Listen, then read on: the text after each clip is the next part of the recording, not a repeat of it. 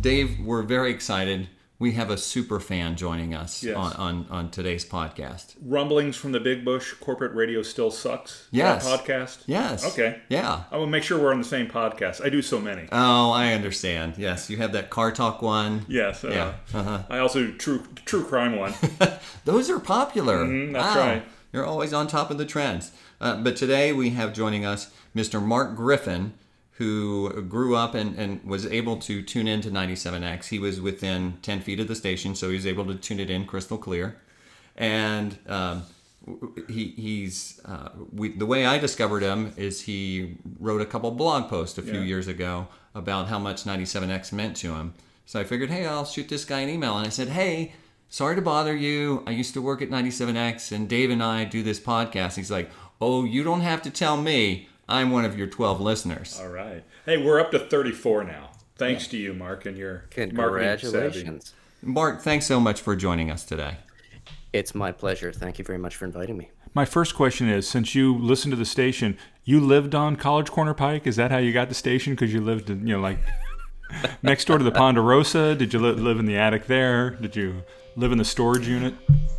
Nope. I grew up in Wyoming, Ohio, which is a northern suburb of Cincinnati, essentially. And no, I had to do the tacking the antenna, the little kind of plastic coated antenna that came with my stereo that I bought from Service Merchandise in Tri-County.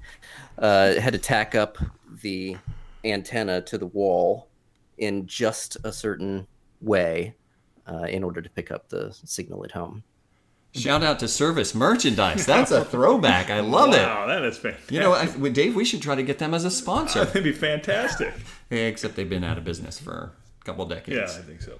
So, but how did you know to tack up the antenna? How did it for 97X first come into your consciousness? Did a friend tell you about, hey, there's this station playing cool music? Yeah, that's a great question. I think it must have been somebody at school, or as I mentioned in my blog post, the reason that 97X was so important to me was that I didn't have cable TV and I didn't have an older sibling to expose me to new music. So yeah, I must have found out from somebody else at school or from one of my friends' older brothers, because that's where a lot of the taste in music trickled down from. So as soon as I found out about 97X, I started trying to play it as often as I could in the art room at my high school. The junior and senior years of my high school, I spent a lot of time, at least all of my leisure time during the school day, in the art room. And I got to be kind of dictatorial about keeping 97X on the stereo, to the extent that other people got annoyed with it and insisted on switching over to Q102 every now and again, or playing the Eagles' greatest hits. I love it. So you were like the mob boss of the art room at Wyoming High School. I tried to be. A quick question. How do you get to your blog? Sure. It's just my name. It's markfgriffin.com. Can you kind of try to explain what 97X meant to you? Oh my gosh. It opened up the world to me. In 97X was, it was like a signal from an alien world.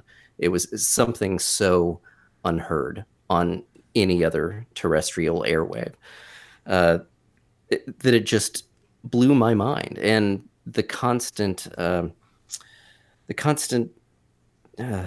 do I want to put it? The variety. Yeah. The enormous variety of what was being played on the station at the time was also mind-blowing. And I would sit there with, a little piece of paper, writing in my tiniest handwriting and listening to the station. And every time I heard something that piqued my interest, I wrote it down, and I filled up every, last little bit of that paper, both sides, thinking that if I didn't, I think I came by this by way of experience. If I didn't make note of that song that I heard that was really cool, I might never hear it again, because that's what 97X did. They didn't necessarily put things into heavy rotation. They just seemed to play whatever they wanted. And there was no guarantee that you were ever going to hear that enormously cool song again. So you really had to pay attention. Now, how long did you listen to 97X? Did you hop onto it when they went digital only? I did, yeah. Certainly that period in the mid 80s when I first discovered it was that was my most intense listening period, because like I said, I was about 15, and I think that's how you are. Yep. When you're 15. You're just a sponge, and you're so receptive to soaking up all of these influences. And I probably never in my life have I bought as much music as I did at that point. It felt at the time like I bought everything that played on 97X. And yeah, I kept listening to the station all the way through the end.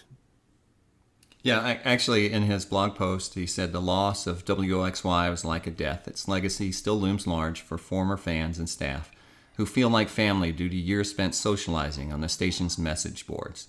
And that's something that I know, like the community of listeners, not as big as a Q102 or something like that, but very connected to the station more powerfully, and also to each other. Like there was a community there, and the message boards helped bring that to life in a different sort of way.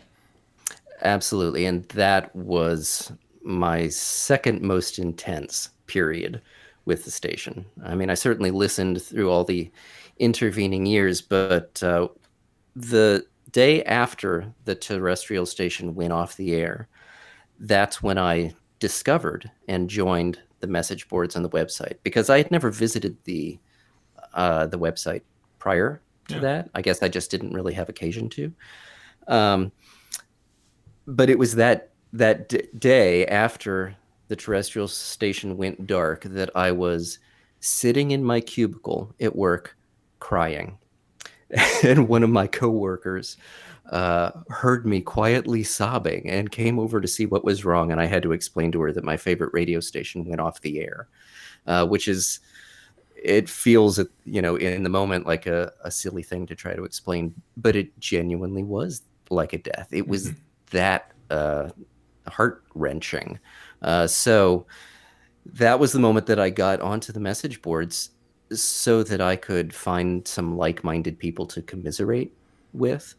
And that opened up a whole new avenue of interaction with the station and with the fans that it lasts to this day. I mean, I have so many friends now back in Cincinnati, especially, who I met through the message boards. And that was one of the incredible things about the community there, was it wasn't just an online community. They were all too happy to get together in public. And I remember the first time that I met them, because they were having a board bash, as they were called, in Cincinnati. And I actually drove out there and couldn't bring myself to park the car and get out and go meet everybody, and went back home because I was too scared, because the community on the message board was already so close knit by the time that I joined,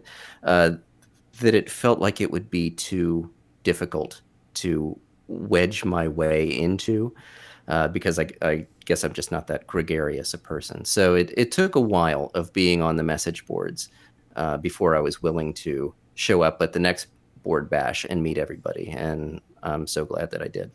So they were inviting. They didn't outcast you or cast you aside. Oh, no, of course not. No, everybody was so welcoming and so kind. And it's such a diverse group of people, just incredibly funny and warm and giving.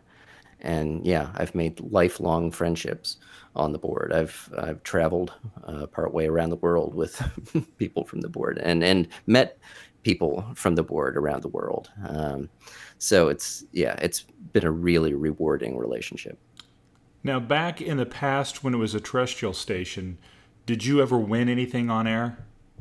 Oh, yeah, I did. Back in my most intense listening period there in the mid-'80s, I was trying to be caller number 12 or whatever a lot. So yeah, I won a digital watch. I won a pair of tickets to see Tears for Fears at Timberwolf, Yes. I think. Mm-hmm. I won some records.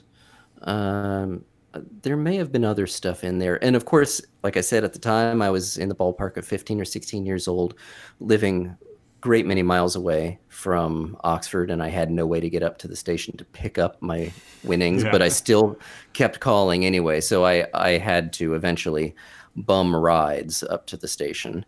And I still actually remember one of those visits where I knocked on the door, and I think the station was maybe a little short-handed that day, and the person who was there may have even been on air at the time and might have taken a break to greet me, and wasn't aware of whatever it is that I had won, didn't know where the prize was, and kind of had to sheepishly try to hand me some records as a consolation prize and say, I'm really sorry, I don't think I can help you right now, but please take these and come back another day and we'll find whatever it is that you're due. Well, at least you got something for your ride up there. Yeah, but you know what that means, though, Mark and Dave? That means some part-time DJ at 97X is wearing your digital watch. He stole it from you. And went to the Tears for Fears show and got to meet him backstage and had dinner. Yeah, in fact, actually wound up joining the band. You could have been a member of Tears for Fears. A roadie. So what could have been the next Kurt. So you started tuning in as a youngster, and then you were ruling the art room with an iron fist and saying 97X or nothing. Leave my building if you want to listen to anything else. But do you remember one of the first concerts you went to of 97X bands? Oh, well, I think it was probably definitely that Tears for Fears show, which was a memorable show. I can still recall Roland Orzabal's guitar clearly, because I was a guitar player at the time, and I later stripped down and refinished my electric guitar to try to look more like his in that concert. And yes, once I kind of was able to get into clubs in the late 80s, as I got a little bit older, I was at Bogart's 2 and 3 nights a week for what seemed like years. I can't even tell you who I saw. I saw a lot of Michelle Schacht and Poi Dog Pondering, and I'm not going to do justice to the list of artists. I'd have to look through my collection of concerts, ticket stubs. I apologize that you spent 3 days a week for years at Bogart's. I apologize for that part of it. Yeah, thank you. Besides that, I'm glad you came to the shows. Or use the restroom before you go to Bogart's. Yeah. And then just hold it. Yeah. Well, I had to ride the bus. Oh, down wow. there. Wow. Okay. No, but I mean, and the thing is, like most of the bands that 97X played would play the Bogarts or the smaller club circuit. Mm-hmm. So yeah, I mean, we were probably in the audience right alongside you at a lot of those shows. Yeah, I bet you were. And there were certainly moments at the station, like I still remember when Mojo Nixon and Skid Roper had a concert in town, and they stopped by 97X because obviously Mojo has a history with Miami University. And so, yeah, I remember when they stopped by the station, and I actually was able to pop a cassette in the recorder and record them, just wisecracking. And they improvised a song about Kennesaw Mountain Landis, since, of course, he's what, from Millville? Yeah, yes, Millville. Right? Millville, and they have outside. a plaque along the road as you drive from Cincinnati to Oxford. Which I feel confident that, they saw that plaque as they were heading into town and decided to riff on that once they got to the station. And I probably didn't actually see their show that night because I was too young to get into clubs. But again, 97X was my window into that world until the point where I was old enough to get into shows. A different kind of rock and roll. WOXY in Oxford, Ohio is the #1 station in this here town. The future of rock and roll. 97X. I felt so lucky to discover the station in that period. And as I see through the years, people will complain about music from the 80s or the production sound from the 80s or whatever. If it's the drums with the giant gated drums, gated snares, or it's the hairspray or whatever it is. Somebody's always got something demeaning to say about the 1980s music scene, and my opinion has always been no, it wasn't like that. You just weren't listening to the right thing. And in order to kind of try to make that point, I embarked on a series of mixtapes that I made and put up on Mixcloud, trying to demonstrate, here's what 97X sounded like to me at that point, kind of 84, 85. And, I had my own memories to draw on, and thanks to Craig Frohl's website, and he's got all of the scans of the 97 best of lists from the various years, and Modern Rock 500 lists and stuff like that. I was able to get those documents from his website and kind of refresh my memory as to the stuff that the listeners most wanted to hear, the top hits, and then my own memory had other stuff that wasn't on that list. And so I thought, you know what, I'm going to sit down and make like 3-hour-long mixes and try to do as much of this stuff as I can. And I bookended the mixes. The very first one starts with a song about radio, Fishbone's Modern Industry, and the third mix ends with a song about radio, Universal Radio by Nina Hagen. That was my own little joke. I don't know if anybody ever noticed it. And so, like, between Craig and me, and then going off and doing some research, I finished those like 9 hours worth of mixes, which that's a heck of a lot of music. And that took me, I don't know how long. And after I had finished uploading the third mix, I realized there was a song that I forgot. There were probably many songs that I forgot. I realized that I didn't include Zeitgeist's Translate Slowly. How stupid of me. And after I thought of that thought just kept snowballing, and I realized, wait a minute, I also didn't include whatever. And before I knew it, I came to the realization that there was an immense amount of stuff that I remembered hearing, but that I had forgotten to include on those mixes. I think maybe because I was relying too much on the 97X best of list that the station generated in 85. And I thought, wait a minute, there's all of this other stuff that I heard back then that wasn't on that list. And it's stuff that is even buried in my record collection because it felt in 85 that like I bought everything that came out that year. I mean, and that's in my memory, that's how it felt.